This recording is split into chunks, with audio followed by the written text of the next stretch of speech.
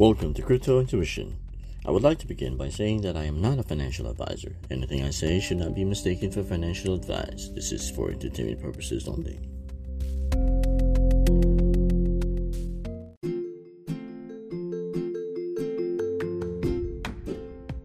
Synthetix Network Token, or SNX, is an Ethereum token that powers Synthetix, a decentralized synthetic asset issuance protocol. It allows users to bet on crypto assets, currencies, stocks, precious metals in the form of ERC20 tokens. The goal is for synths, or synthetic assets, to copy the price of an asset in the real world and bring it onto the Ethereum blockchain to give synth properties to ERC20 tokens.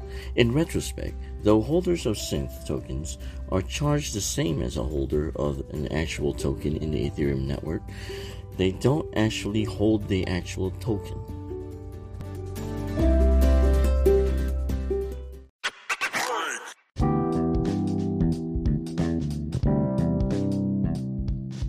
Using a system of collateral staking fees and inflation, Synthetix locks SNX to create SynthUSD or SUSD, acting as debt, while SNX acts as collateral. According to Coinbase, it has a circulating supply of 114.8 million, with a market cap of 1 billion. With more SNX being staked every day, there are more SNX created in the supply. According to Decrypt.co, it will increase to 250 million over the next 5 years.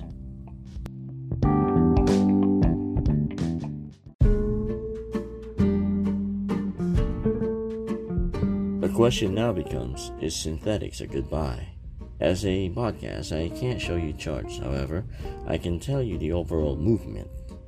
I think it is heading. February 13th, Synthetix was at its all-time high at $29. By the time it was February 25th, it was down to $18.29. It slowly made a downward path to the current price of $8.77 as of the recording of this podcast. The support and resistance indicate to me that SNX could possibly go down another $3, going down to $5.